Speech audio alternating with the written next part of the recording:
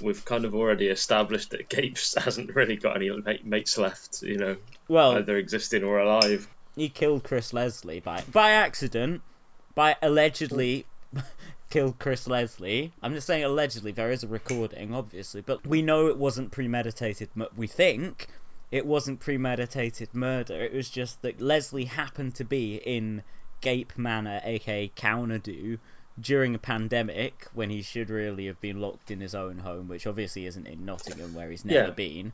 But like, he just happened to be in the basement with Gapes, where Gapes likes to podcast, and there's just stacks and stacks of shelves of milk.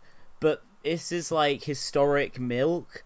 Gapes very much believes that milk is like wine. You get like a 1929 bottle of milk, you keep it there. And, great vintage. Yeah, exactly. And this stuff, and so Gapes has just got the greatest collection of vintage milk in the world.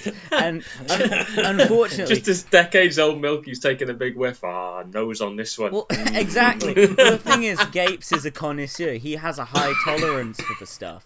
But Leslie, he's a fucking lightweight, really. He can't hack it. So when Leslie decided to go and seek refuge in Gape Manor to get away from the disease that is ravaging the world, it was the least safe place that he could have been. And so it wasn't murder, it was just an unfortunate accident, That's what happens if you break the quarantine. You're gonna die from getting poisoned by the fumes from, in some cases, 1,000-year-old bottles of milk. Yeah. But obviously with Mike, it's like he drinks them, they like give. Well, sometimes you have to kind of, the texture's a bit different from liquid. You have to kind of eat it. But with Mike, he drinks / eats it, and it gives him strength.